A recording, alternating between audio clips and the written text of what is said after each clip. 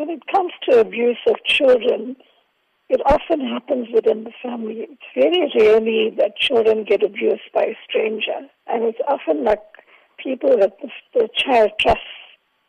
So often the abuser would groom the child. They would buy things for the child. So the child, becomes so attached to the abuser.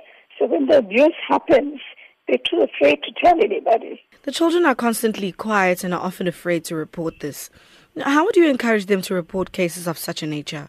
It's very difficult for children just to open up and report things like this. Often they will tell their parents, but if it's your father involved, sometimes the mother doesn't believe them.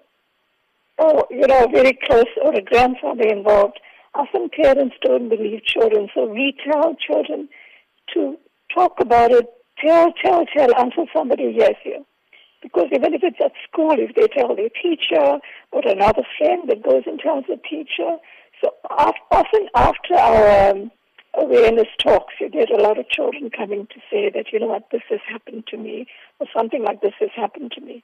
Children, it takes a lot for children to reach out to somebody. And often when they are disclosing to their parents, sometimes the parents don't believe them. So how would you advise parents to act in a case like this if a child had to report it? For me, you have children do not lie about such things. So parents must take this very seriously and be very careful who you leave your children with.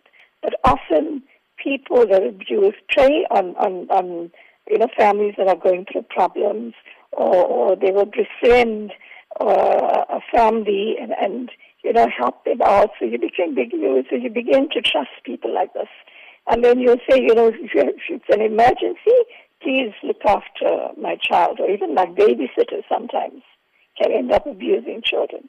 Police are encouraging people to come forward and report such cases. There seems to be some sort of bullying from family members not to report such matters. Like you said, maybe the father is a breadwinner and is threatening to stop supporting the family if this gets out. What kind of role does manipulating play in victims? Look, often that is one of the reasons why mothers don't come forward, because they are so dependent on their spouses. And sometimes if you've never worked, where are you going to go to and for how long? What is your advice to family members who've been exposed to such a crime? For me, you have to listen to the child. If a child is telling you something, listen, because children don't make up stories. And if something like this has happened, please reach out, come to child welfare, go to the police station, or if the child has told you that she's already being abused, take her straight to hospital. The hospital in our areas have TCC clinics where the police are there. The child will be examined by a doctor, where even counseling is offered immediately before they can reach us.